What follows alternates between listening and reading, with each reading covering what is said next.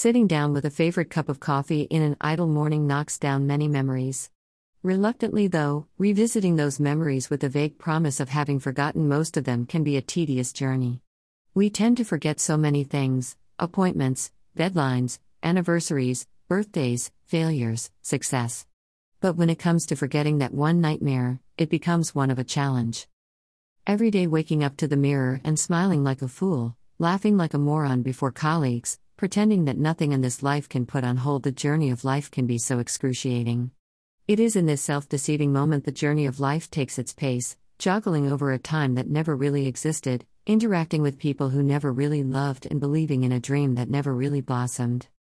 When everything looks pale around, even nature conspires to expose the ghastly deed of humanity. The beauty of a rain fades nastily in a running gutter carrying the residuals of a civilization that has no purpose or choice. I do not see any light at the end of the tunnel. Everything is a loop, and the tunnel is but a slippery ride of a nightmare where women are dragged down to the vicarious fares of a greedy world ruled by men.